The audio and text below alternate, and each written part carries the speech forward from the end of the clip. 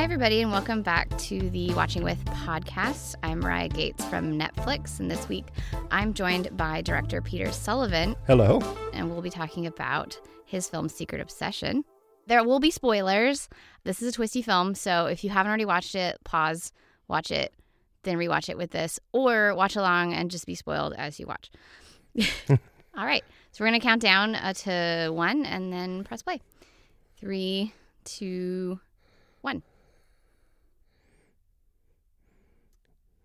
Here we go. I'm excited to do this. I'm a huge commentary junkie. I've listened to a lot of them, and I find the most interesting ones are the ones that really take you into the set and the environment and what it was like making the movie. So hopefully I'll be able to share some tidbits today. We love to hear it. First off, you'll see the shot with the rain on the glass. This was something that we bring back at the end of the movie as sort of bookending the story, but I wanted to open with a sense of mystery that we don't know who, what, where, when, but we start off with a bunch of questions that we answer little by little as the sequence progresses. I love the green color to this. You really get that eerie feel. Yeah. My cinematographer, Eitan Almagoy, did a fantastic job with this film. And, we definitely wanted to feel kind of uncomfortable from the very beginning. That it was definitely not a place you want to be. Is this heavy rain all a rain machine? Yes. So we had rain towers. And it was actually really cold. We shot the film in the fall. And even for LA, it was cold. And it was brutal on Brenda because she had to be outside without a jacket. And later, as you'll see, she actually has to lay on the ground with the rain towers on her. Yeah, that's really intense. This sequence was filmed in an abandoned summer camp, actually in Pomona, California, with a facility formerly known as the Lanterman Development Center, which I'll go into detail about a little later. But this particular building is actually a former snack bar. Oh. And so we dressed it to look like a rest stop. We put in the maps and brochures and vending machines. Were the horses already on the stalls? Yes. That's a lovely touch. Although now it's mostly cows, and you have to watch where you step. Oh. There's a lot of landmines outside, and especially when you have the rain going and the mud, it starts to become difficult to tell the difference between mud and something else. I love this knife shot here, the earlier one. You see that come back a few times in the film. Yeah, I wanted to not only suggest the danger, but yes, give him a recurring symbol so that when we see the knife later, we're like, okay, something to identify him with. We actually replaced the passenger side, the driver's side window here with what's called candy glass, so she could break through it easily. And if you see it, it kind of hangs in a way that real glass probably wouldn't, but it was safer for her. To preserve the mystery of the sequence, we actually shot some of the sequence was shot with actor Mike Vogel, who, spoiler alert, is the villain. But we also shot some of it, like this shot of him standing in the rain, with a double, because I didn't want to inadvertently give away anything with body language. Or, wait, he's standing the way that Mike stands. Sort of how Fincher shot Zodiac, where he had different people, so you aren't ever sure. Exactly. Really so good. that was something that was important for me, and we actually did winch this car, and Brenda was in it. Not very fast, so as you see here, it's a very slow moving process. But it was great because the ground was mud, especially when we were done with it, and the car slid very easily. Was there cow droppings mixed in with the mud? I hope not. Okay. we had one in The King where the mud was a lot of horse mixed in. This stunt here is probably the most difficult thing we did in the entire film. We spent a whole night pretty much just on that alone. I'm assuming that's a stunt double? That was a stunt double, and it didn't quite go the way it was supposed to, because they had practiced it dry and we were in rain, and so the body didn't react to the windshield the way that we thought. But she was okay, but we took a lot of precautions. We had an ambulance on standby, medics, a whole team going And it was important. We shot it with 4 cameras, including a GoPro mounted inside. And if you go back and look at it, in the GoPro, you can actually see our trailers in the background if you look really carefully, right before she gets hit. Was this hospital a real hospital? Or? It had been. It had been a real hospital. Again, this is the Landerman Development Center in Pomona.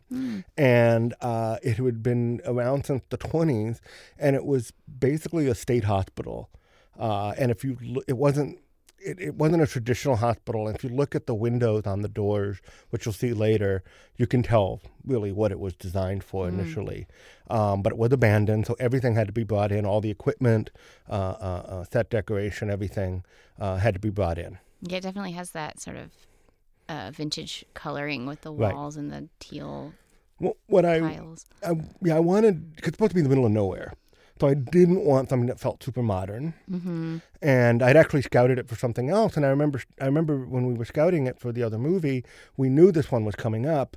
And I turned to the producer and I said, you know what, when Secret Obsession comes, we've got to look at this place because this is exactly what we're looking for. But even here, you'll see it doesn't really have a huge traditional waiting room and a check-in counter because it wasn't the kind of place you would go visit a loved one. And here we have Mike for the first time. Yes. Playing the quote-unquote husband. The quote-unquote husband. And I'll tell you, one of the things I really wanted in this role was someone who was not identified with playing a villain all the time, because I wanted the misdirect. And I knew Mike best from the CBS series Under the Dome.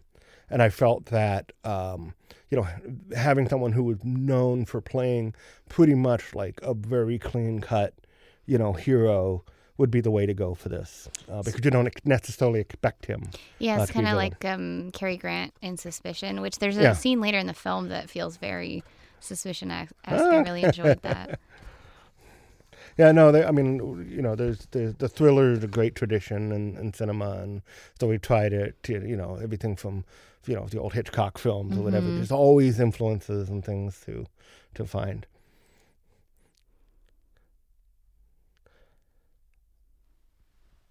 So a couple of things we did skip. There was a great shot of her being pushed down the hallway in the gurney, and we were physically incapable of mounting the camera to the gurney. So she's actually standing up with the gurney propped up behind her with spinning lights to create the illusion that she's being pushed down the hall, but she's really not.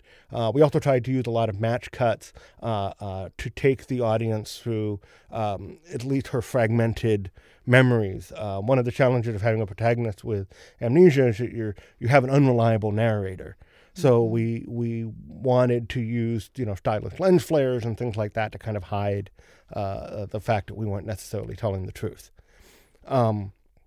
This lighter was important. It seemed intentionally kind of, I wanted it to feel like a throwaway here, but of course it comes back in a very important way later in the movie.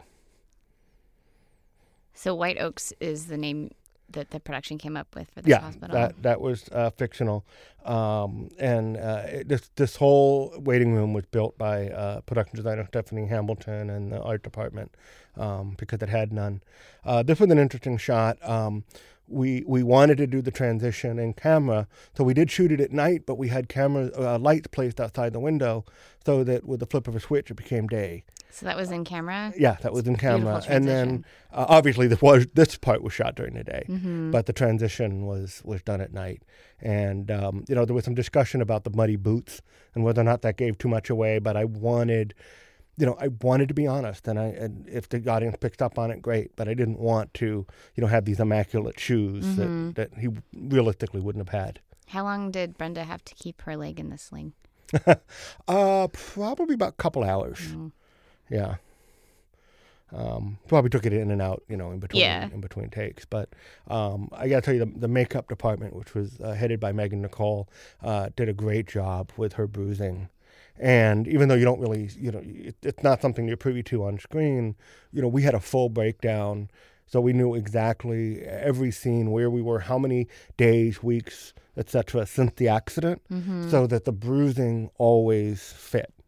That we tracked the healing just perfectly. It's a really good touch. Yeah, and you definitely see her face a lot more swollen here. And Mike, fantastic actor, he wanted to make sure that we never misled the audience with his performance. So although he's playing a doting husband, he still wanted to make sure there was that touch of sociopath in there, Yeah. which you probably pick up better on second and third viewings. Yeah, there's a lot of things that he says and does that could be sweet, except if you know that they're not sweet, and then you're like, oh yeah, that's right on the line there. Yeah, very important to him not to play it over the top with the loving. Here's Dennis. I was so excited to work with him. I'm a huge 24 fan. This is actually Simi Valley, California. We shot this in a mall. That we shot a few other things later in the film. And then I like to try to use a lot of the same actors in different films. So these two, we have Katie behind the cash register and Jennifer with the child. They've both been in my films in the past. That's a nice touch. So it's this cinematic universe now. Yeah. Love the giant bear here. I always wanted one when I was a kid. Yeah, I had this image of the bear sitting in the passenger seat of the car, and so then I kind of backtracked from there. And all of the toy elements came from the image of which you'll see later, of the closet full of toys, and I kind of went backwards from there. So these forest shots, were they VFX or?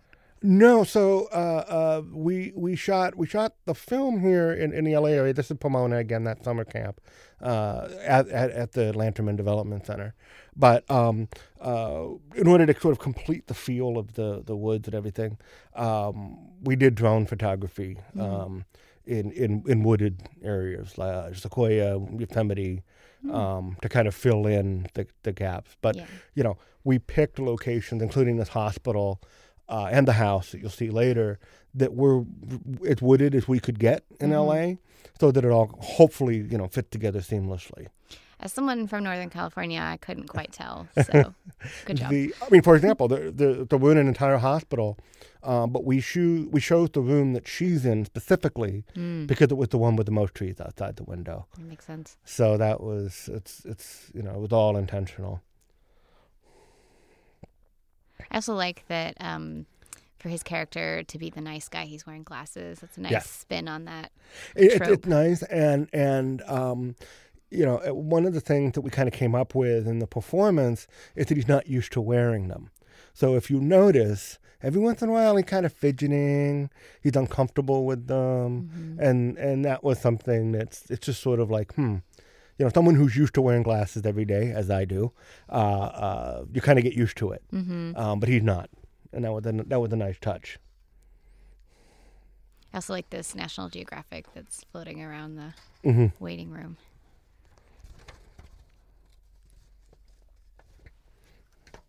Oh, this shot I really liked. I wrote this down because of the height difference there.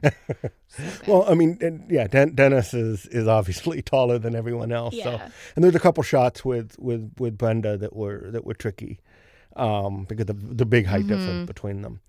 So this house here is also at that facility. So in addition to having the hospital, the summer camp, and a number of kind of clinical outbuildings, they also had residences that they used to use for the medical staff. Oh. And this is one of them. We see some more later. But like the hospital is completely unfurnished, so everything had to be brought in, even the curtains and everything, because this house was completely empty. And Dennis actually, it wasn't in the script. He added the crying here, which I thought really took the emotion up a notch, even more than what was on the page. But there's my closet full of unopened toys. Which comes back really nicely at the end of the film. Yeah. Where you see him sort of healing. I also love this unicorn light and how he uses that later in the film. Well, so this is how sometimes the necessity of the story kind of filled in the gaps. So we needed a light for later in the film when he's trapped in the freezer. And so we said, well, what if his daughter had this light, and then worked backwards from there? It works really nicely. So again, this is an abandoned hospital, so everything you see, and every once in a while you'll see touches that really give away that it was really built in a different period. So I read that hippocampus means seahorse in Greek. And that's because our brains are shaped like seahorses. I Really? think. That's what, that was my cursory research on that. Because I was like, is hippocampus really a thing? I don't know anything. I'm not a brain surgeon. It apparently is a thing. But like, for example, you see those lights behind them, the numbers. It's sort of like reminds me of an old diner where it tells the waitress what table or whatever needs help. But in this case, there's hospital rooms. Yeah.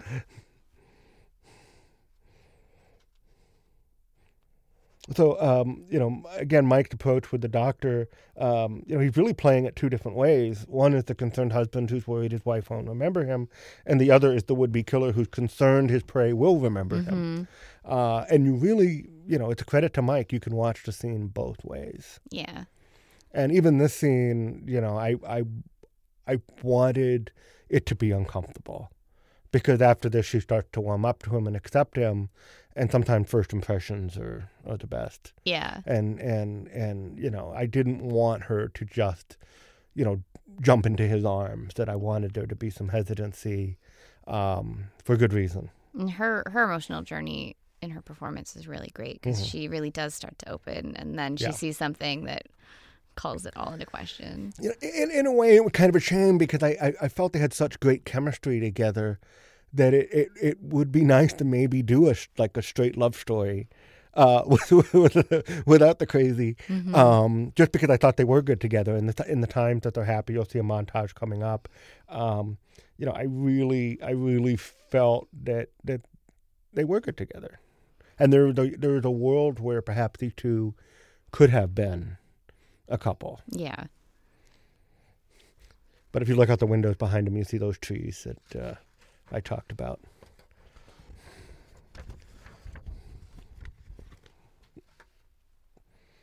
So this is an example because we wanted to use the cinematographer and I wanted to use the lenses to kind of paint this picture of him.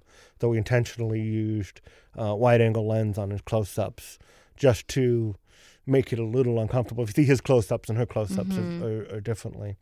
So the inside of the police station is, again, one of those clinical buildings in Pomona. And the counter is actually a nurse's station.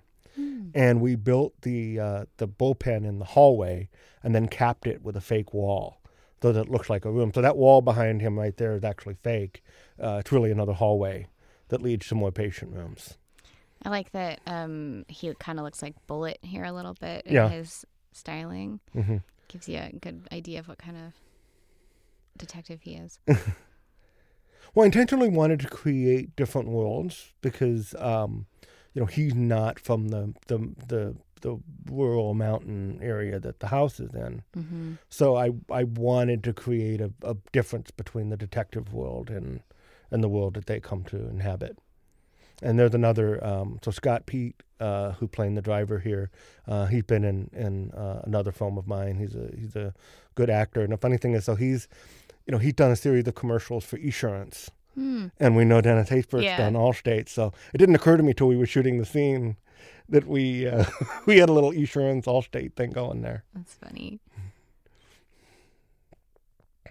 Another actor that I've worked with, Michael Patrick McGill, who has been on Shameless, and he was he met his end in the beginning of the last Annabelle movie. More spoilers. And I wanted someone who really inhabited the part because it's a small part but important. And I thought, hey, what about Mike? So all of this in this police department is all art directed, like the messy desks and everything. Yeah, no, it was again to put a completely abandoned clinic. Wow. So all the desks, all the props, bulletin boards, even that little plant behind him. So right there you saw a red herring, yes. Mr. Khan, who played by a fellow Massachusetts native, Paul Sloan, who in addition to being a great actor is also a wonderful screenwriter. And that's how I actually met him. He had sent a script over, and I didn't know at the time he was an actor. But then when this part came up, I thought, hey, here's an opportunity to work with him. I want to just talk about Brenda for a second. She's not only, she's wonderful in the film, but she also really lobbied hard for this part. I felt that because, a lot of the audience grew up with her, that there would be an investment in her character emotionally, because we feel very comfortable with her. We're very familiar with her, and it was just, I think, the right combination. And later I'll point out some times where really, it's her performance that carries a lot of the tension. It really does. And I have some examples coming up that I'll talk to about that. So, as we learn later, Russell's photos of Jennifer have been photoshopped, and ironically, the first passes that we did on them were too real. That as the suspicion grows, I wanted there to be subtle flaws she could pick up on, but they were so well done that there was nothing for her to be suspicious about. So we actually had to go back and make them a little less good. Less good. Yeah. A lot of the challenge in writing this was credibly plugging the logic holes. So naturally, she'd want to talk to her parents and connect with her friends. And so, as working on the script and then the film, we had to kind of keep one step ahead, so that he would have an answer ready. Oh, I'm sorry, your parents are deceased, or your friends are on vacation, or whatever, to kind of cover himself. It's a lovely car. How did this car get? Well, because the character is sort of the red herring, and I wanted to create, something identifiable that Russell could recognize and track. I wanted something distinctive. And also later, the detective actually mentions the car in a conversation, kind of inadvertently tipping off Russell as to who his source was. But interestingly, we moved the earlier scene in the police station came after this originally, and this was the first time you were supposed to see the character. But the advantage of moving it up is now when we see him here, we already know he was at the accident. He's supposedly a witness, but the red herring, it's potential. He might have been doing something else there. It's also a nice play on, like, Mike's character looks very clean cut, but he's really the villain, and this guy looks a little suspect, but he's actually just a concerned guy. Exactly, and Paul doesn't usually look like that. That he's actually in Green Book, and he's very clean cut. And I remember watching Green Book, and I'm like, I think that guy looks so familiar, but I couldn't place it because he didn't have the hair and the beard.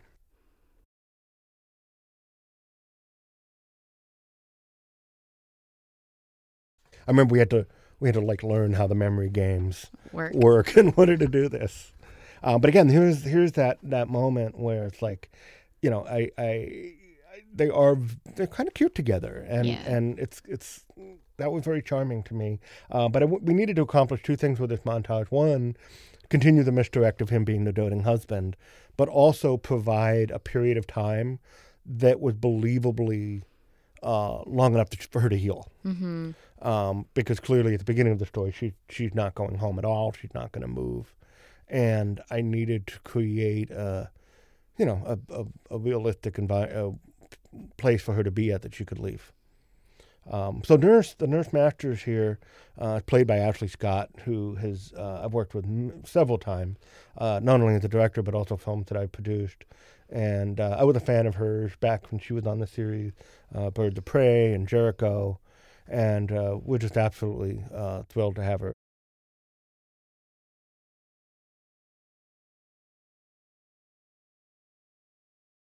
I love the color of the balloons here. It's sort of an unexpected palette. Yeah, the balloons. Again, I had this image of the wheelchair going through the parking lot with the balloons, and then we kind of work backwards from there. But you'll notice once they get to the house, the balloons kind of disappear. We never see them again. But again, I thought it was something nice that he would come, that he would have this happy gift for her. Yeah. So throughout the film, we do these match cuts showing her fragmented memory, and I wanted to kind of increase them as the story goes, as the memory starts coming back. But again, be careful never to lie to the audience. And there's a period where her imagination starts filling in the gaps, but we've set it up early stylistically that I think it all kind of fits the dual realities. So I think this was shot outside of Yosemite. This one. It definitely this looks. This was Sequoia. Definitely looks like Northern California. Yeah. Road. Yeah, we knew in order to get that kind of wooded terrain, we would have to leave Southern California for sure. Now, this so-called secluded mountain house is about a mile from the beach. Oh. This is Malibu, and it's a gorgeous house, but it is absolutely not secluded in any way. That is the magic of form. Hollywood. Yeah. I had just the right amount of trees that you couldn't necessarily see the houses, but it's very much not secluded. Yeah, the interior design of it really hits that Gothic tone. Yeah. That's wonderful. Yeah, and it is an enormous house, but I don't think it plays that crazy on screen. It just feels, like you said, it's got a Gothic quality. It's got, it's a woodsy quality. And it was hard to find this house in L.A. We looked at a lot of houses in a lot of different areas, trying to find something that, in say Utah would have been very easy. Here it was much more difficult. That photo that she just picked up was another example of a picture that had to be redone because it was a little too good. A few days before we started filming, we actually brought Brenda Mike and Danny Bucco, who you'll see later plays the real husband, to our production company offices, and we spent the day doing nothing but taking photos. And it was wedding photos and party photos and dating photos and photos with the family and all this kind of stuff, because that was so important to the film. And there was another one of those flashbacks. All the honeymoon sequences were shot again in Pomona at one of the houses, and it was like this little mini mansion that they have on site, which I thought looked like the kind of idyllic, romantic environment one might spend their wedding night. So the backyard isn't, as I said, isn't as secluded as it appears. The tree line hides a number of nearby homes, including one that was having construction done on it at the time of filming. So here we are, we're shooting this dialogue about how peaceful and quiet it is, the neighbor being over a mile away, but there's the repeated sound of hammering during the filming of the scene, which we had to remove in post. Fans of the HBO series Succession might recognize some of this property, including the back porch and the gardens, from the opening credits of that show. There's an iconic shot in the opening that has the family all lined up, and you see the feet of the children, and that was done right there on that porch. Same house. And I didn't realize that I'm watching Succession. I'm like, wait a minute, I know that house.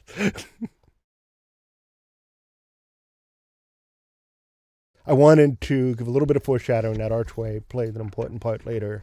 So as much as I could, I tried to use camera moves and little cutaways and things just to kind of hint at the second half of the story and where we were headed.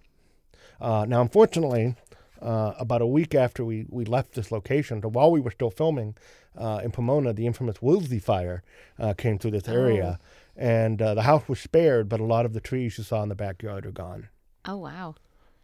Did you have to suspend production, or was it right after? I hate to use the word luckily, but fortunately for production, we had finished the Malibu portion and moved on to Pomona. Okay. Right when the fire had hit.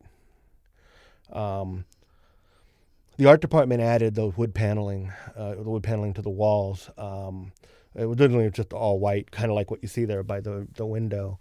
And I didn't want to lose that cabin feel, and it was important because we spend so much time in this room that I really wanted the master bedroom to reflect the environment, So it was important to have the windows and the trees and everything, and the wood paneling kind of fills that in.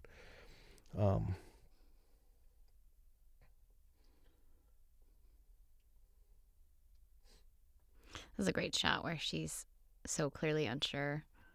Yeah, the mirror we put in there for two scenes, one of which actually was removed from the film that we'll talk about in a little bit. But the great shot of the mirror came later in the film. It was something we kind of found by accident. And at the scene when he comes in and got the rope and we see the mirror, which we'll get to. But yeah, I wanted there to be a mirror for her to be able to look into, and just kind of look back at herself and wonder what's going on. I love the there's a lot of layers going on here in this particular scene. You have the concerned detective, the lying would-be killer, and the suspicious wife, and each one of them is sort of having a different experience of the same conversation. And it was important to me that the audience understand all three points of view and never lose track of who is believing what at this point. Yeah, I also like that he steps outside to get better reception, and that's something she tries to do later. Yeah. Only to realize her phone will never get good reception. Well, having spent a couple weeks in that house, I can tell you there's nowhere to get good reception. Yeah, that's a cell phone dead zone. So actually, in reality, he wouldn't have had to do anything. She would have been out of luck.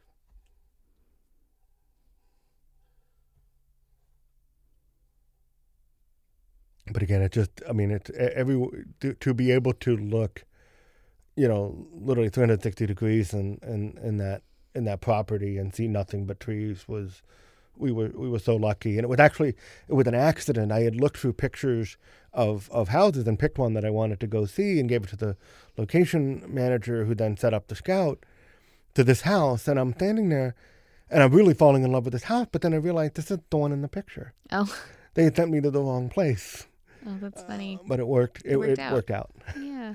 Now, there was a deleted scene right before this where we saw Brenda getting dressed for dinner. And that scene was actually the introduction to her back tattoo, which comes in later. But the pacing, I thought, was lagging a little bit to have yet another kind of quiet scene with her in the room. So I thought it was better to lose it. You still get the introduction to the back tattoo later. Mm-hmm.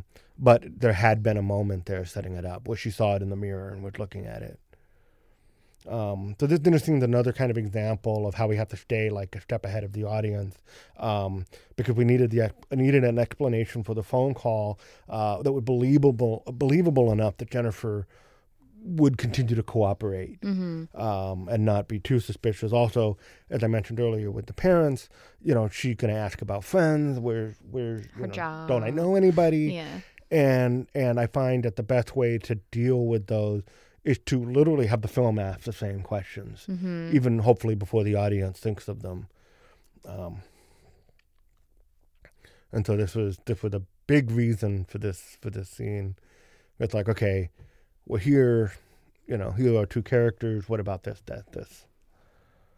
Makes you wonder kind of what his long game here is, though, because at some point Nancy and Josh are back from Hawaii, right? Supposedly. Well, one of the things, he kind of explains it later when there's a scene where he kind of like lays next to her on the bed and starts kind of explaining, what his plan was. And, one of the things I thought was interesting is that there really wasn't a plan initially, that he had gone to kill her and that she had gotten away. And, fate gave me a chance, he says, then cut to him in the hospital. So basically, her amnesia was a gift to him. And he kind of making it up as he goes along, which I think, is one of the interesting things about his story, is occasionally he does slip. And, I feel that makes him, not just a villain, but also, human as well. Yeah. I love this sound cut here where it went from the soft music at the dinner to this like loud music. Yeah. So again, the importance of that car, the minute we see it, we know who it is, even without, even before we see him get out. There had been a scene earlier that we had cut when he was at the hospital talking to the nurse, and we saw Russell watching, where Russell followed him home that night. And we felt it was a little too much too soon. And so we cut it. And then so the question is, well, how does Russell know where he lives? And, I figured because he had that distinctive car, he had seen him at the hospital, that there would be ways that he could track him down. It was pretty believable that this guy would do pretty much anything. Yeah. To keep the secret at this point. But also this is the part where if you didn't already know. Yes. You know now that this guy's a MacGuffin. And that Russell's not who he thinks, who think he is. Well, he's only a MacGuffin for about another 20 seconds, I think. Yeah. Red herring. Now he's nothing.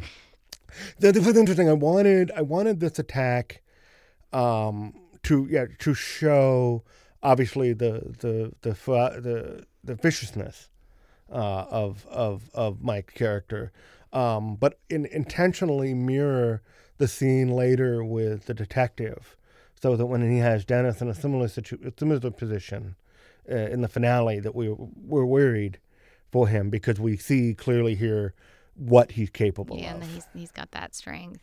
Yeah.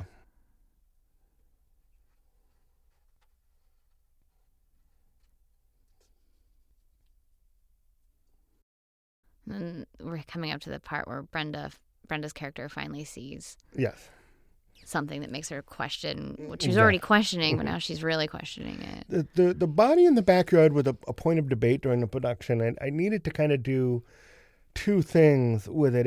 It needed to be clearly visible, but the danger was that leaving any trace at all would make Mike look, or the character of Russell look not that bright. And I remember we had a lot of debates about how much of a mound to leave, how much of a trace to have her see. Because, again, like you said, I needed to keep that suspicion alive. But, we tested various mounds to see how much, what was the least amount we could have before you didn't notice it was there. Mm-hmm. And he wouldn't do these things perfectly because he's supposedly never done anything like this before. Right. So. Unless we want a prequel. Yeah. I also really love how he just tells her what all her favorite things is, and she doesn't know. So, like, egg scrambled soft, maybe that is her favorite. Maybe it's not, but she's just going to trust that he's telling her the truth. I mean, I love that if you look at that plate, it's like the biggest mound of eggs. at least 4 eggs. But it's always interesting when you shoot cooking scenes because they really had to make that stuff. And inevitably you always leave, you always go home at the end of the day wanting whatever it was they were cooking in that kitchen. Because you're inundated with it all day long. And then now she's having a memory. So now it all feels like maybe all of it's true because of the fresh squeezed orange juice. It's good. Mm-hmm. It's a good way to really have her almost, feel like she's coming into real memories. Exactly. Stop doubting herself. And again, the importance of that mound, just enough for her to have a symbol. And so the original draft of the script had a much smaller role for Detective Page. But as we kind of went through the development process, I realized that we needed a method to get out of that house. Mm-hmm. Because it was originally, once they got to the house, you pretty much never left. And I felt that we needed to be with him on the investigation for two reasons. One, because I kind of wanted to show that there was a collision coming. That eventually that these two forces would come together. But also I wanted to be able to give the audience a realistic reason to be to be out of that house. Mm-hmm. It also puts the film sort of in this nice noir place where it's not just a women in jeopardy, it's also a detective noir mixed together. Well, that's Casey Leach there, who plays the other cop, and he's been in a bunch of my films. And I first met him. We did a biopic of Corey Haim and Corey Feldman called Tale of Two Corys, and he played the adult Corey Haim in it, and he was really, really good. And so he's someone that I enjoy working with. And we had this part, and I called him up and said, "Hey, do you mind coming down and being in the movie?" So earlier, when he was driving, you heard this kind of like haunting choral voice. That's actually the wife of our composer, Jim Dooley, and I've known Jim since we were in film school together. Back at NYU, he did my student films, and I hadn't worked with him since. And so This was an opportunity to work with him, and then he brought his wife in to do the voices. But he's a wonderful composer, and he actually won an Emmy for the ABC series Pushing Daisies that he did the score for. I love this car choice for the detective because it's both old-fashioned and sort of that family car. Right. There's a casting process not only for the actors but also for the cars as well. When you get your headshots, and you look at them, and then you're like, okay, well, which one's actually running, and which one can we get, and you kind of whittle it down to because I didn't want any of the cars to feel particularly brand new, I wanted them all to have this kind of utilitarian kind of vibe, and that one kind of fit. So here's another flashback.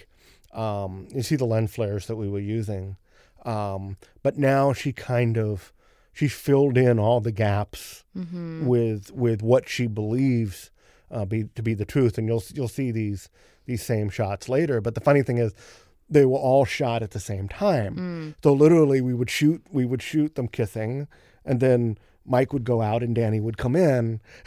So and I remember she had a good laugh over that. Were the photos earlier in the album, there's photos of her as a kid. Were those real photos of Those Brenda? Those are real photos from her, and it's adorable. And it's interesting, I try to do that as much as possible. And usually, actors are very cooperative in sharing that stuff with you.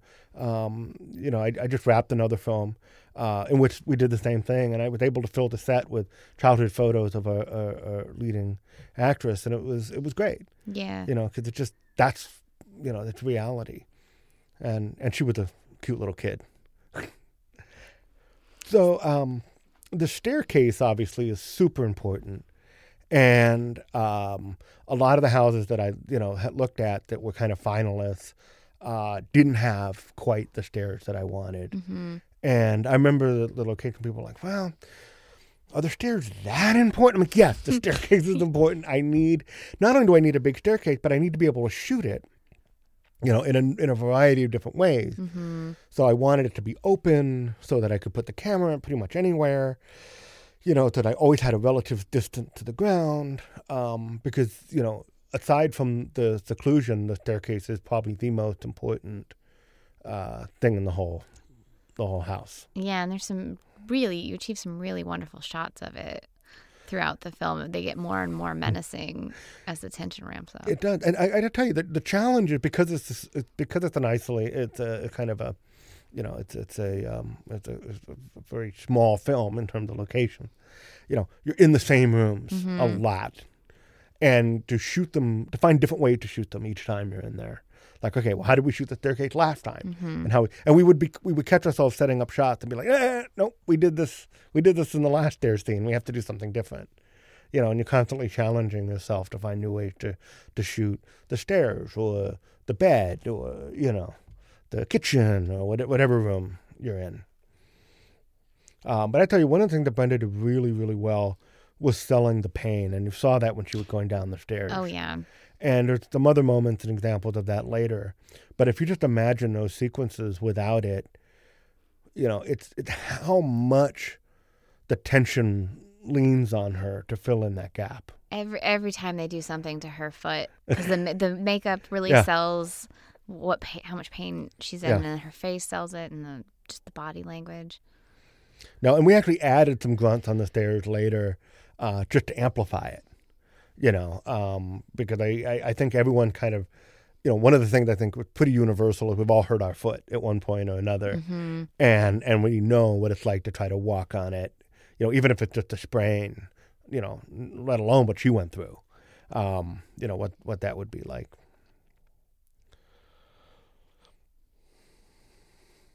So the trick here is we wanted him to give her the phone. But we also needed to have a plausible reason why he had opened it and why she's not curious. Hey, it's not wrapped. Why is it not, in the package? And, I had them set it up for you, which is very believable. And I think it put almost, I can't remember the last time that I bought a phone that they didn't open in the store and try to get to work. But it's like, there's always two reasons for everything. Mm-hmm. So it's that, is he a caring husband or is he, a kidnapper? Yeah, works both ways. So here we are back in Pomona. This is the I'll call it a neighborhood. That's really what it is, where the doctors and the nurses and whatnot used to live when they worked there, and it looked like a nice quiet place. But right behind the house is about 5 railroad tracks. Oh wow! And it goes all night long. And I actually shot a movie here about a year before for the Sci-Fi Channel called Kukui. And it had a rear window component.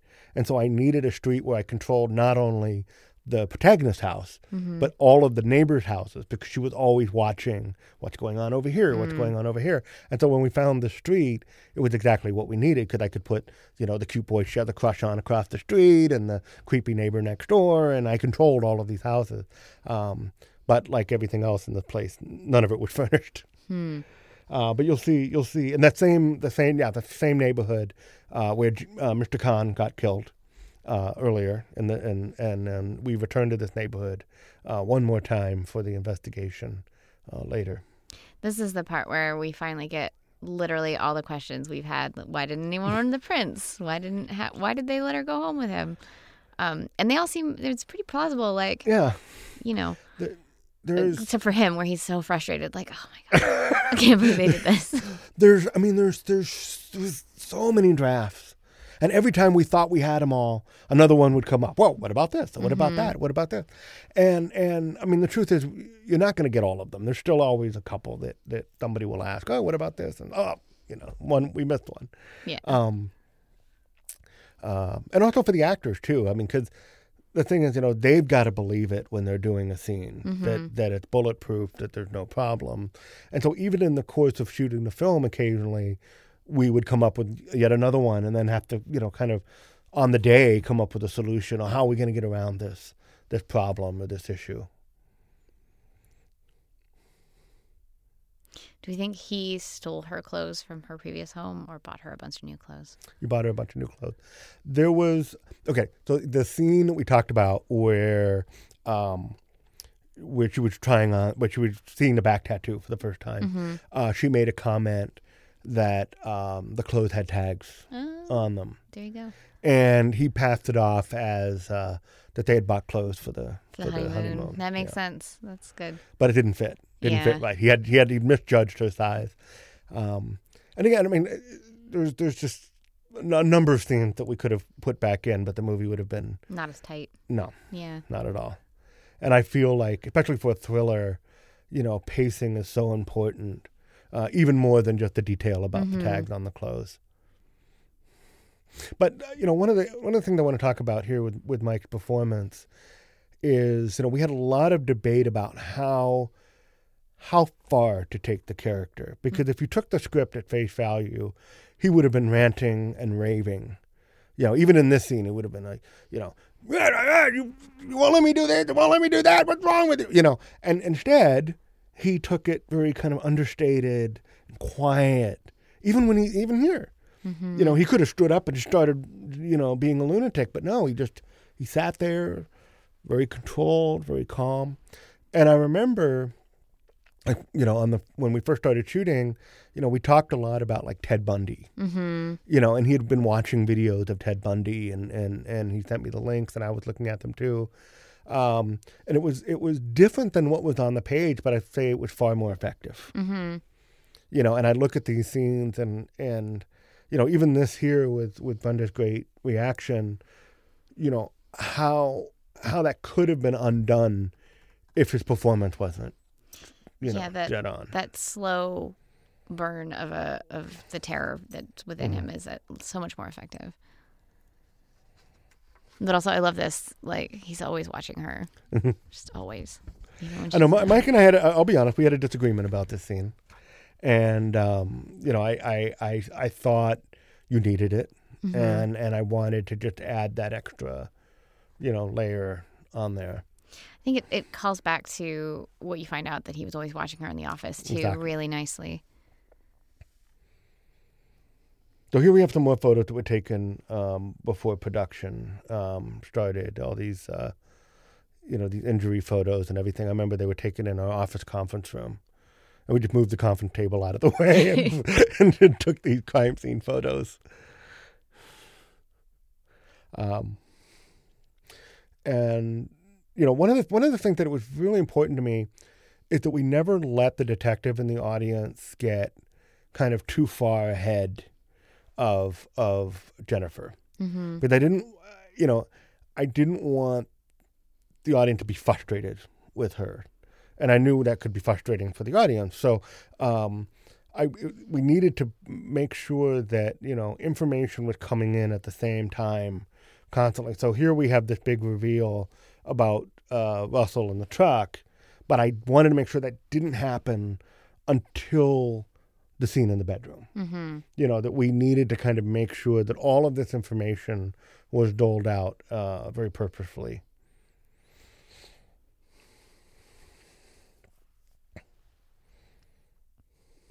So, without the earlier scene, this becomes the first time that we set up the back tattoo, and the purpose of that was I wanted something, a kind of identification that Russell couldn't manipulate or confiscate, and something that was also somewhat hidden. That's why we put it on her back, so that it wasn't something that was staring you straight in the face.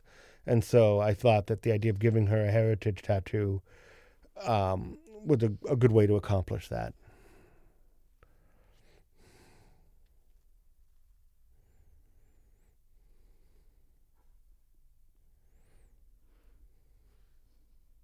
Yeah, I actually had to look up what a heritage tattoo was because I'd never heard of that. I hadn't. Before.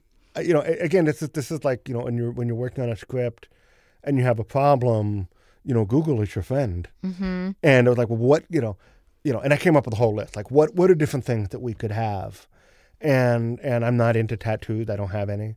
But finding that was sort of like, It's really great because it gets you the identification, but also you find out her last name. Mm-hmm. It's like...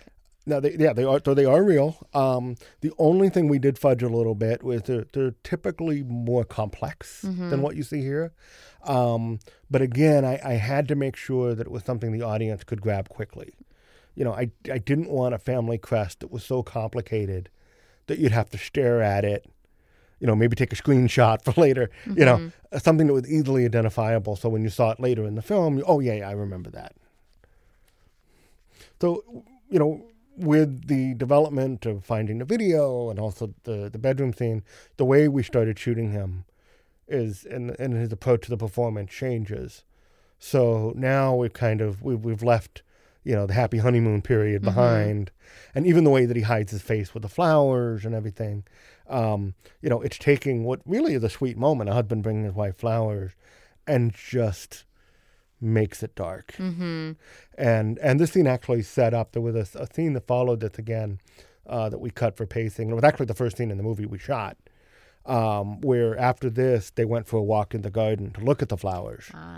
And she was looking for escape routes the whole time. And again, it was a great moment, but we needed to get back to the investigation. We needed to start, keep unraveling clues. I felt like we were kind of stuck in one place. It's a nice touch that they're peace lilies too. It's like... So we're back at the Simi Valley Mall. In this particular space was originally an eyelash place. So if you look at the wall behind him, there are these eyelashes, which really concerned me. But luckily, not too many people picked up on the eyelashes on the wall. But we built this tattoo shop inside. We looked at actual tattoo shops, but one of the things about production is you need to be able to combine your locations together, especially a scene like this, which is only a one scene location. Every time you have something like this, you can't move to a different location. So I needed to shoot this where I could shoot something else, which included the toy card at the beginning of the film.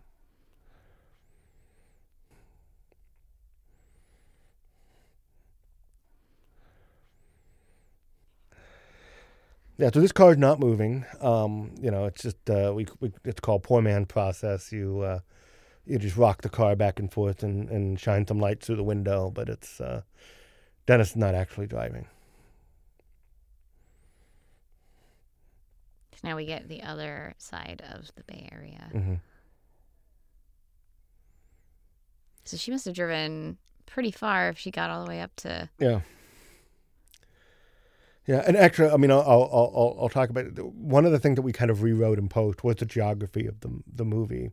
So while originally, everything in they were in the woods north of San Francisco and all that stuff was there, but she had originally come from the LA area, and we did not buy that he would drive all the way down to Orange County to visit her parents.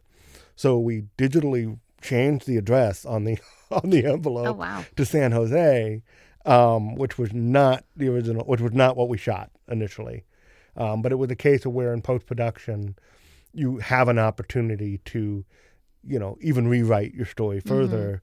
And I find that really, to use the post-production process is a way to refine, and not be afraid to, this was what's in the script, we got to stick to it, to embrace, what you have and not be afraid of changing it if it makes the movie better. Mm-hmm.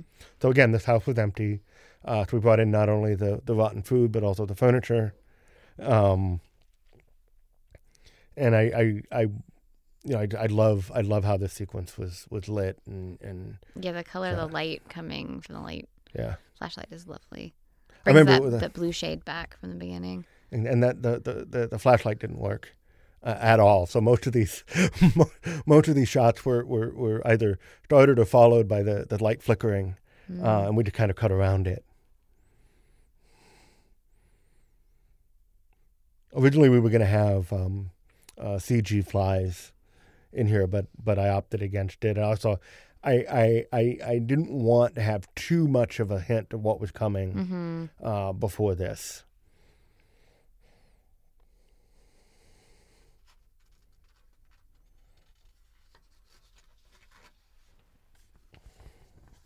So the bodies, if you think they're gruesome now, they were really gruesome when we got them. And so we actually had to build them up to make them look less skeletal. Okay. And I still decided that the best way to do it was to keep the cut really short and let the audience fill in the rest in their mind. This part feels very, especially the way it's lit, very like Blue Velvet. Yeah. Kind of. So her running down the hallway was shot in that house where we did the rest of the honeymoon stuff, but it didn't have a closet that worked for that sequence. So we actually shot the closet in the house that we used for the detective's house. Oh. Because it had a great walk-in closet that I'd shot in before. And so we made that transition. But you see now that the flashbacks start to become a little bit more fleshed out, that they're not as fragmented as they were. Now, we had prepared to do his shower as an effect. We were going to use steam, whatever, but he really wanted to have the water running, so yeah. Doesn't look like he shampooed, though. No. You can see the tags on the clothes now in the closet there. Now, that was important to us to have that.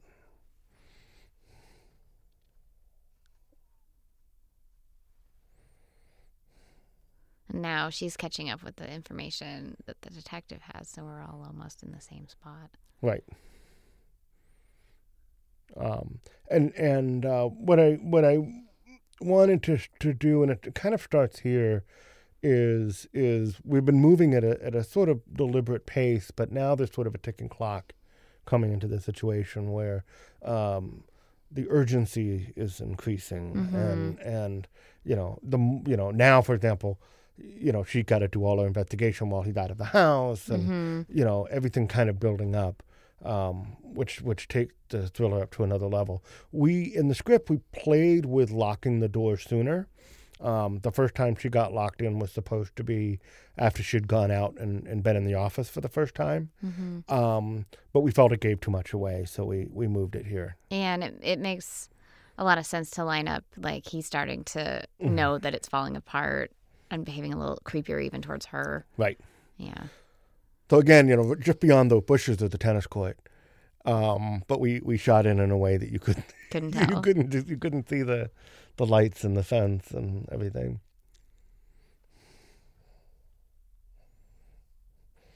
So a little piece of trivia: the bedroom door doesn't have a traditional lock on it. If you look at it in the wide shot, you see it actually locks from the top. It has a lever. But we needed to have the key and the lock picking and everything.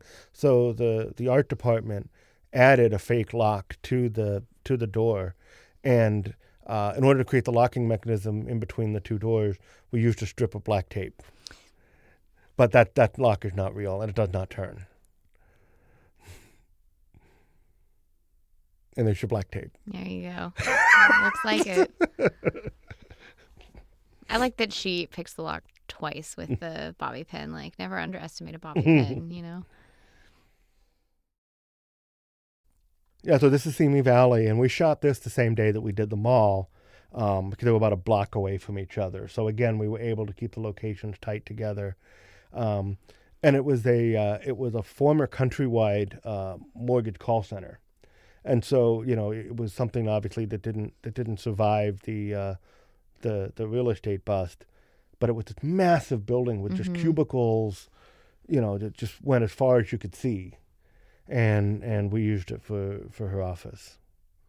But again, a lot of the furniture, decorations, everything had to be brought in because this place was empty.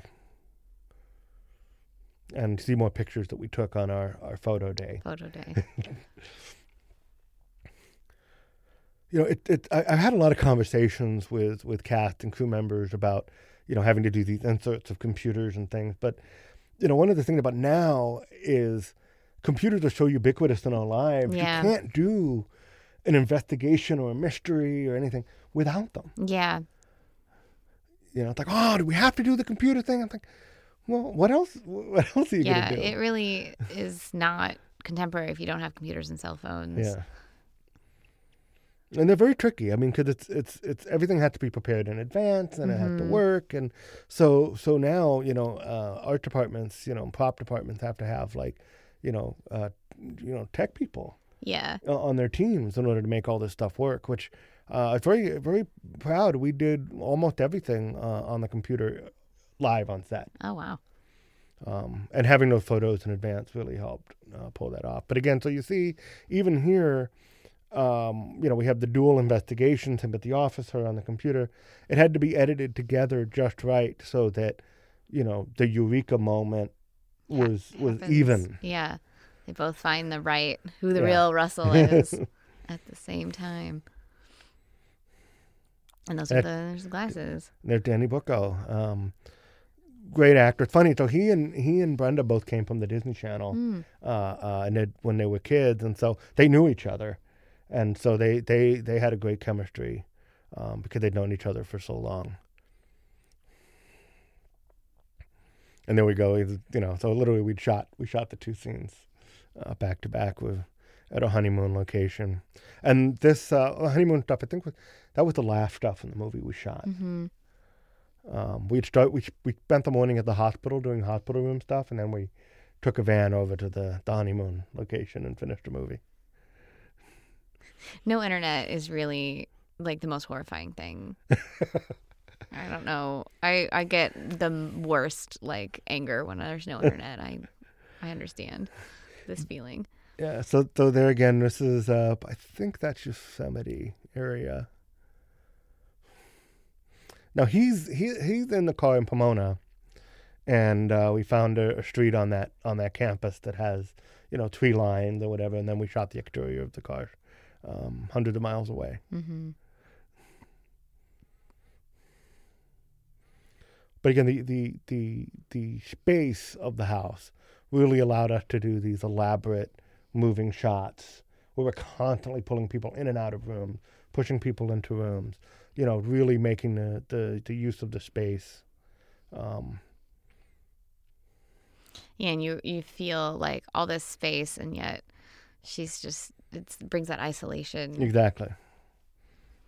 Yeah, and anyway, the challenge, again, getting to phones, how do you visually show that he messed with a phone? So we had to use a phone that you could pull the back out of and change the battery. That's a great shot. So again, there was a debate on how much of the body you find. When we originally shot it, she found the hand and then saw the face. So we had made the dummy have the character's face and beard and everything.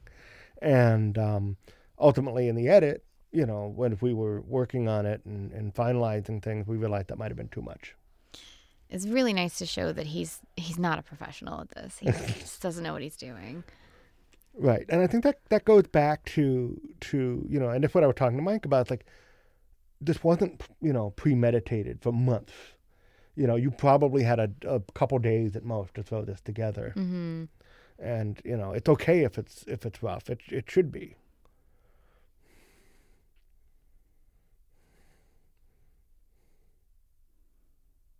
This is the part where he chains her ankle that just makes me so uncomfortable because it looks so painful. So one of the things, and some people picked up on it and some people didn't, is that the chain he uses for the ankle is the one that he stole from Mr. Khan. So when you see Mr. Khan going into the hospital, there's all these shots of this chain dangling from his pocket, and that's the one that he uses. And some people picked up on it, some didn't. I did not pick up on that. So I hadn't noticed. But now I'll have to watch it. I have to go back again. You have to go back and watch it again. Look for that. But it just looks so painful. Again, and so much of it was depending on her selling it. Mm-hmm. Because we know they're the chain, we know they're the foot, but it's the look on her face that really makes that all work. And the just the makeuping on that bruising there. Yeah, no, Megan loves her bruises. Let's say that much. This is a very creepy shot too. Like, nothing good has ever come from a giant bag of lye. No. So this is the parking lot outside that office that we shot at. So it wasn't a hardware store at all, but we just thought a couple shopping carts and things would just sell it. And again, show a corner of the parking lot that kind of fit the terrain of what we wanted. Even though we're on a hilltop in Simi Valley and nowhere near Northern California. You get kind of how small this town is by having her there. That would make sense in a mountain town. Oh, yeah. But there's one place you can buy lye. Absolutely. Well, I wonder what she was buying the lye for. Yeah. Maybe she makes soap. But again, it's great that the script, which actually I'll give you a little backstory. We've been developing the script for years. I mean, I think the first draft was like 2012, 2013, and it was written by Craig Wenman initially, who's a great writer out of Canada that's done a bunch of stuff with. And so we had a lot of time to really go through all of the details and the questions and, what is the nurse thinking about and everything. So back there was a near miss with the cars, and it was too dangerous to do that live, so the two cars were shot separately and put in together in post. Something else we wanted to do in the film, we didn't want to use green screen for any of the driving. So all of the exterior driving shots were done with camera mounts. And so the great thing about that is it allowed us to really build up, for example, the police car behind him. We could set the camera up to see both him and the police car at the same time, really building up that tension. Here's the infamous like foot in the chain shot. I'll call it our homage to Misery. Mm-hmm. That's what I was thinking. And so when we first came up with the idea of doing this, I talked to the special effects department about building a foot, and we were designing a foot and everything, and we looking at concepts and stuff. And I realized that if we broke the foot the way we were going to, would like do the full Misery, the rest of the finale would not be able to happen because she wouldn't be able to put any weight on that at all. Yeah. So we opted not to do our prosthetic foot, and instead, use makeup, her reaction, sound effects to build this sequence. But again, how much of this? It's just her. Yeah, it's really, she has to sell that pain, and she does it. I mean, if you look at just the footage of the foot coming out, it's kind of like, but it's her reaction to it that really works. Then we tried to shoot a lot of low camera angles to feature the foot. To remind the audience constantly, remember, there's a very painful foot here. This shot of the stairs is really good too. That's the moment where you really see why those stairs are so important. The hurdle that they are. So originally, when we had the prosthetic foot, this was a much more elaborate splint that she had to build, Mm-hmm. and it just, once we decided not to do that, it just made everything more believable, rather than trying to create how all of a sudden she was gonna, build this whole splint out of, soup spoons and ladles and whatnot. Duct tape is good things come from duct tape, bad things come from lye. That's you should always have duct tape with you. But one of the great things was with this foot, because I was a little worried about it, but sitting at that premiere and feeling the audience wince around me for all of that, which is so rewarding. So the average shoot days about 12 hours. So you get a lot of daylight, but you also go into night. And especially a movie like this, which takes place mostly during the day, you run out of daylight, and what do we do? So we shot this garage scene at night, and blasted light through the windows. And the only thing we shot during the day before the sunset was the shots with the door. Mm-hmm. So this was obviously shot during the day, but everything with her in the car, going through the car, looking at the phone, all of that was done at night.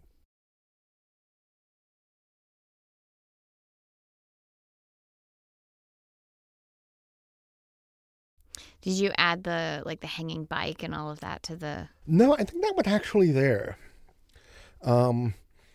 I think after a while we had to kind of pick and choose our battles budgetarily, and I think the garage was the point where we just kind of let it go. Here's the part where we have the reveal that the real Russell is indeed no longer with us. And so that shot was actually shot at night, and we just lit it so bright that you couldn't tell, and it was different in the script, and I'm on the fence as to which version was better, but there was something interesting about her not seeing it, and kind of hiding it to her, as opposed to her finding it in the car herself. Definitely gives us a different emotional, thing, because for all she knows, her real husband's still out there somewhere. She doesn't know. And the other version was much more horror movie. Which, again, we wanted just to it's a very fine line between horror and thriller, and we wanted to make sure we always stayed on the right side of that line. But again, also taking advantage of the opening tour of the house when he was first walking it through, and here's the kitchen, here's the while the audience may not have recognized it at the time, we were giving you a complete geographical layout. So now you know exactly how these rooms are all connected. That allows us to kind of take you through this journey and build up the suspense, because we know this room leads to this room, leads to the stairs, leads to the hallway. We know that path. And I got to give credit to a wonderful editor, Randy Carter, who I've worked with many times, for putting these sequences together in a way that builds up just the right amount of suspense, and the timing is impeccable.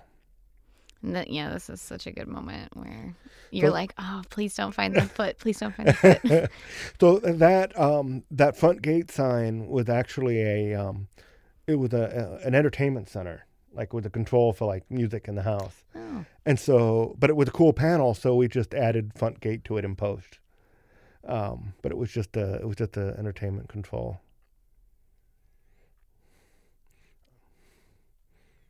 And these two sides of the conversation were shot on different days.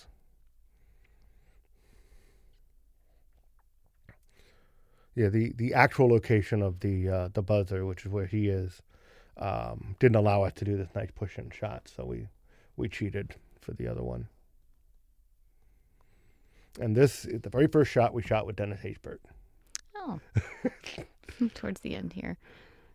So this reveals that this was his family's estate. So that kind of answers that how does he have access to this giant house? Yes. And that was a shot. We were on the fence. There were cuts of this movie that did not have that in it. And at the end of the day, I decided, we gotta put that in. That has to be there. Yeah, I think it really makes the whole thing more believable because you're like, oh, of course he had this giant house. Otherwise, you're like, did he kill the people who had the house? Right. Like, and the former boss, when he's interviewing him, does mention that Ryan Garrity had a place up north or some kind of. He made a reference to it at one point. Really sets the tone of what kind of background he has too, that he has this big house in his family.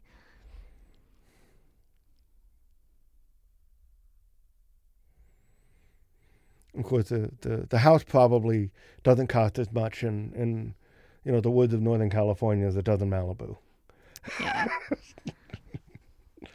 We had to cheat the windows a little bit because the actual windows in the kitchen didn't quite have the vantage point that we needed. Here's our white truck with a winch. It's like we're finally finding all the missing pieces. And then, of course, the question, and even until on the day, we didn't really know how we were going to have Russell attack Dennis. And we were kind of like walking through it and trying a couple different things. And then when we were looking at like, hey, what if he came out of the garage? And that was something I think we came up with on the day because what we had planned didn't really work. Such good timing with her getting there right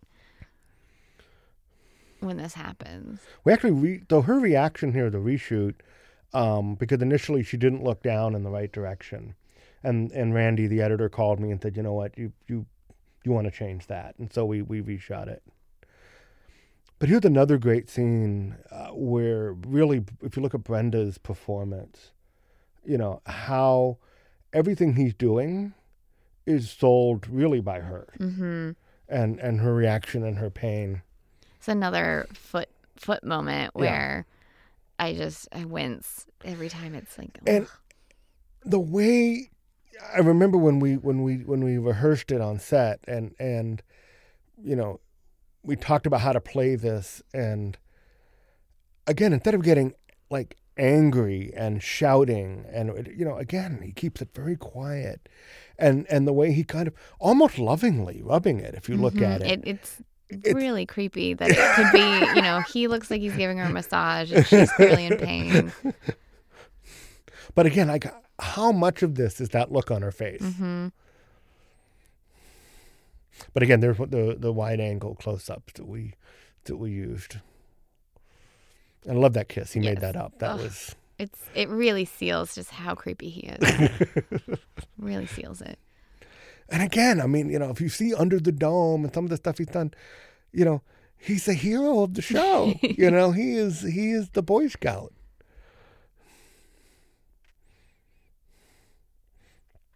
And this was the scene we shortened. There was originally a lot more dialogue here. And I again, pacing, I felt like, okay, we don't need another scene in the bedroom where he's, talking. We can kind of cut to the chase. I also like that he's left his glasses. He's just destroyed all the fake pictures. He doesn't even need to be Russell anymore. No. He's just who he is. And I remember the challenge was, how do we show Mike Vogel get Dennis Haysbert into that fridge? And we decided to do it in a series of quick cuts so that you'd never have to see him, pick him up. So this video here was shot at Calamigos Ranch in Malibu. It's a real wedding venue, popular wedding venue, and we shot the wedding materials there. We shot this video there, and also the end finale was shot there. And unfortunately, like the rest of Malibu, it really got the fire came very close. And there were, here's the mirror shot that we. I talked about. So this is, again, the mirror was put there for other things, but we found this great opportunity. I just love this shot. And she really does sell the tension here. Like, because she thinks the detective's not there to help her anymore. Yeah. Like, how is she going to get out of this? We just don't know. So the original script had zip ties here, and we talking to the stunt coordinator and everything. It's like, how do we accomplish this with zip ties? And we just realized that we really couldn't. So we came up with the rope, but the challenge of the rope was, to make it look, inescapable, but also give her just enough slack to do all the things that we needed to do in this sequence. So there was a lot. I remember we tested a series of different knots, even in pre-production, until we found the right one that worked.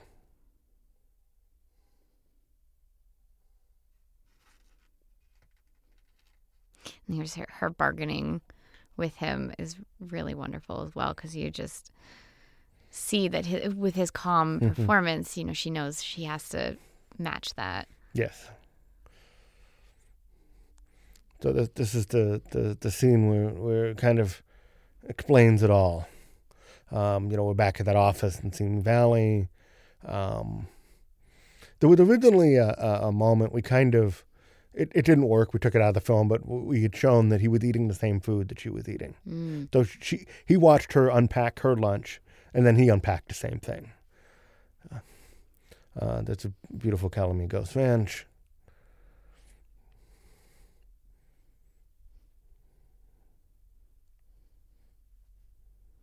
And this is where all those little voyeuristic moments in their past really meet his behavior when they're here as well. But again, to get up on the bed next to her and play it, almost as a whisper, was very different than what was on the page, but so effective.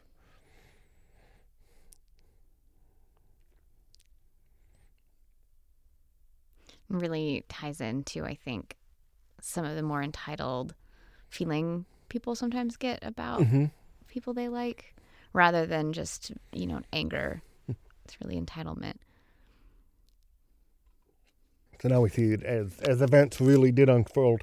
We actually added the line about the parents there in post and reused the footage from that scene, just because we felt like that was something that needed to, we needed to be reminded of how far he went to make sure this all happened. And, again, I mean, he does creepy so well, and we cut it out, but the moment where he's standing over her bed in the hospital, there was a take where he had started to put his hand underneath her hospital gown, and even that was, I mean, we go icky here, but that was a little too much. Because it fits with, he really thinks he's being this, like, shining knight, Like, I'm giving you the life you always deserved by killing everyone that you know. Nothing more romantic. Yeah.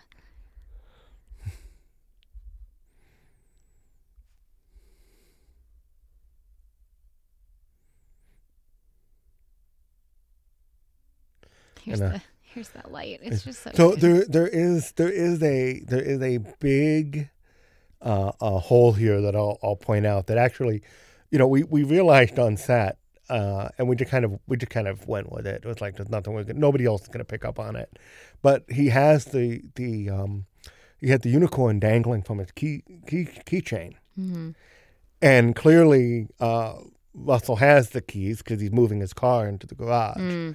So how did he get the unicorn inside the freezer? But it was such a nice moment. He took it off. We don't know that he always was on the keychain. Yeah, who knows? Maybe he has two.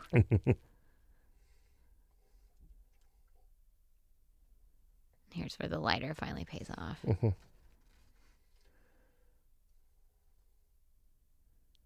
This sequence, was so suspenseful on the page.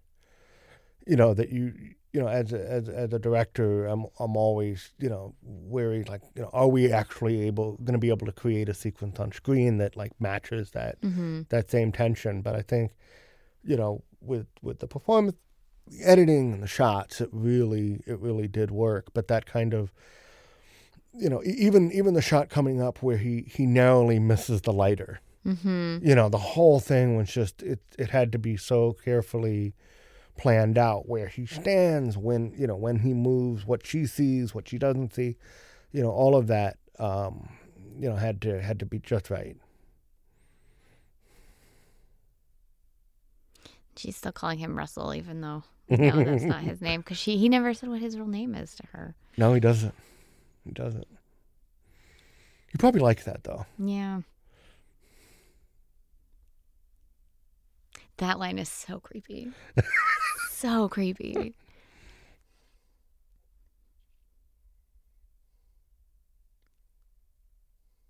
Like, I like how her kind of her playing him, Mm-hmm. How that brings out that sweetness in him, which again, like I do believe that, they would probably still be together and very happy today if it wasn't for those meddling kids. Yeah, he's just like, he snapped a little bit.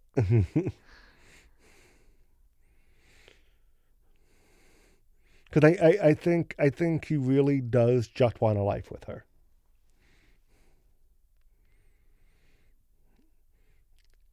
And again, it's like, any chance I could to get that bruise, Yeah. to get those bruises into frame. You can do that good makeup. You gotta really showcase it. This is very interesting. So, obviously it's not safe to have your actor in an open flame burning something inches away from their face. So what we did was the special effects department built a special rope that had an electric line buried in the middle of it, connected to a transformer. And all she was doing was holding the light in front of it. The lighter had actually not touching the rope at all. Oh. They turned up the transformer a little bit at a time, and the rope burned itself. Oh. So it's a self-burning rope. This whole sequence where he's walking up the stairs with the liquid reminded me of Cary Grant in Suspicion with the milk. Very similar shots. Yeah. Same kind of eerie. Is the husband trying to kill her? Except we know the husband's trying to kill her kind of in this one. And I want to say this is the first day. I remember looking at the schedule like, we're really going to do this on day one? But again, there's Candy Glass, and that's a stunt double that got hit over the head. Brenda really did it, but that was not Mike Vogel taking the Candy Glass. Candy Glass is made out of like... I think it's like it's got a sugar. I think it's sugar glass. It bonded. So it doesn't. It's not as. In fact, it's so fragile that we actually had to have two vases because, it doesn't take much effort to break a breakaway vase. So we needed to have a more solid version, just for the everyday use. That was a great stunt double taking a fall there down the stairs. I like the way this shot looks like The Shining. Mm-hmm. You really get that tension, and she's sort of running away the way that Wendy does in The Shining. It's just a mountain with no snow. I mean, to me, yeah. I mean, The Shining is a great example. Yes, it's supernatural, but also I think it's also a domestic thriller, in its own way. And I think that it's a great use of a lot of these techniques that we did here, the Steadicam, the use of the long hallways, things like that. Definitely influenced by The Shining. And taking the surroundings to really build the tension.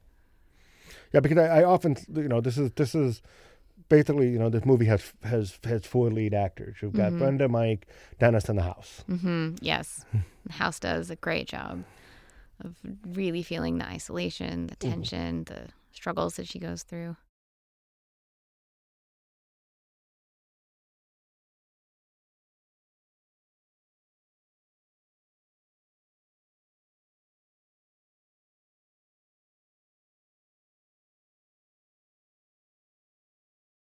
And this is the part we finally get to see kind of what's beyond. Right. So I used that drone shot to bridge the two because, again, the woods behind the house itself is probably like 3 or 4 trees deep, and then you're in someone else's yard. So, I used that drone shot to kind of push in and tilt up and then cut to this wooded sequence, which is actually, this area is at Calamigos Ranch again. Into the back of the property, they have these little trails and a small pond that I had scouted before for another film, but it was great for what we needed here, because it's not easy to find like a forest environment in Southern California. The trees are different, and it's just not easy. It's definitely different kind of foliage down here than in Northern California. A lot of junipers up there. So, we knew we had a lot. This whole sequence, basically from the time they enter the wood to the time that Russell meets his end, was all one day of filming. We knew we didn't have a tremendous amount of time, especially because we limited in daylight hours. So we pre-blocked this whole thing a couple weeks before production with the stunt team. We knew exactly where this was going to happen, how he was going to get hit, where she was going to fall, where the fight was going to happen. We had all that blocked out in advance. And we actually shot the sequence backwards. So this part was actually shot very early in the morning, as you can see from the sun. And the cat and mouse stuff you saw earlier was shot at the end of the day.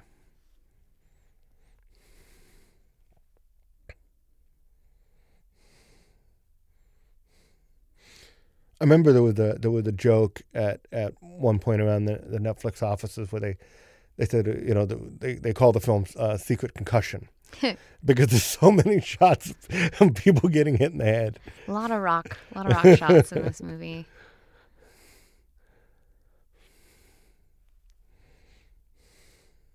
This part you're really not sure, like, he's had the chance to kill her a few times, but he still, quote unquote loves her. And it's like, what is he going to do? Is he going to try again? Is he really going to shoot her? Mm.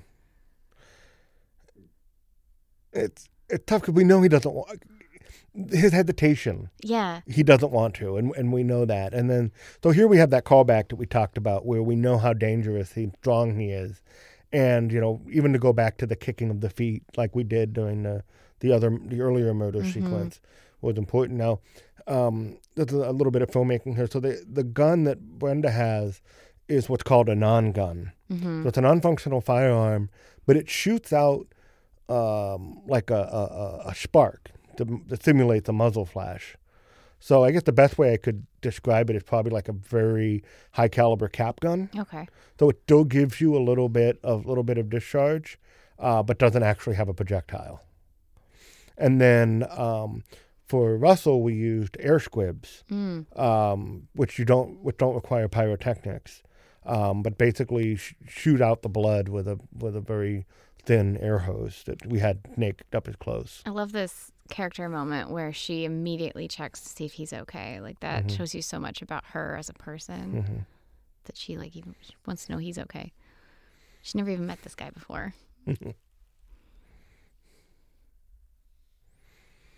So this was up by Bakersfield at sunrise, and it was one of the first drone shots that we did during that shoot. And here we see, he's finally letting this past go. Yeah, I actually wrote toys to donate on there myself. Oh, I couldn't read their handwriting, and I was like, if you can give me the marker, I'll do it. You also see him in not a suit for the first time, I think. There's something relaxed about him, and I love this scene. I love, if from a cinematography standpoint, if you look at the way that we used color during the film, we purposefully, we start, it's very kind of dark and drab, and then when she goes to the house for the first time and she thinks she's going into a happy environment, it's very colorful and bright, and then as the house scenes progress, we pull out more and more color until it's all it's very colorless by the time we get to the woods, and now here we're back in full color again.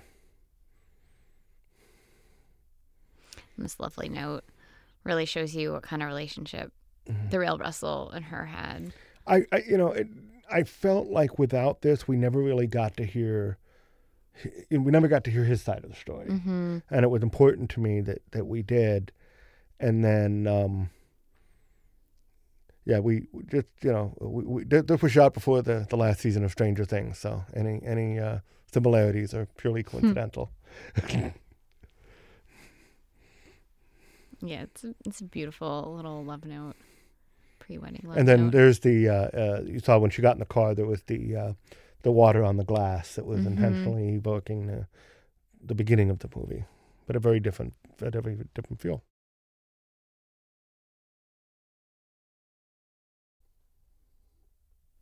And we recorded this voiceover a couple times. I remember we had a version of it, and it didn't quite feel right. So when we got into post-production, we brought Danny back and redid it. It's a nice sort of bittersweet ending because it's like Yeah. everyone's dead, but we know she'll always have this memory of the man Right. who really did love her, Yes. and hopefully her body will, or her brain will heal with her body. And Yeah, and this was a shot. I knew I wanted to play the credits over it, so I just said, well, let the camera go as long as we can, and we used every frame until the wind stepped in. So when it fades to black, that's right before the wind the wind had its way with the camera. here's the credits. A lot of people stay and watch the credits. There's so many wonderful people that worked on this movie, and I do use a lot of the same crew members over and over again. I try to have a family atmosphere on set where we've all worked together for many films. I've directed somewhere over 25 of them. There are people that worked on almost every one of them, and I just love working with the same people over and over again. And I hope you do watch the end credits. They all deserve attention. Peter, thank you so much for joining us today. Do you have any last thoughts you want to leave viewers with? I hope you enjoyed the movie as much as we had. We enjoyed making it. And again, thank you again so much to Netflix for giving us the opportunity to do this and for giving me the opportunity to spend a little bit of time with you today and talk about the film. It was a blast. All right, thank you so much, and have a good day, everybody. Thank you.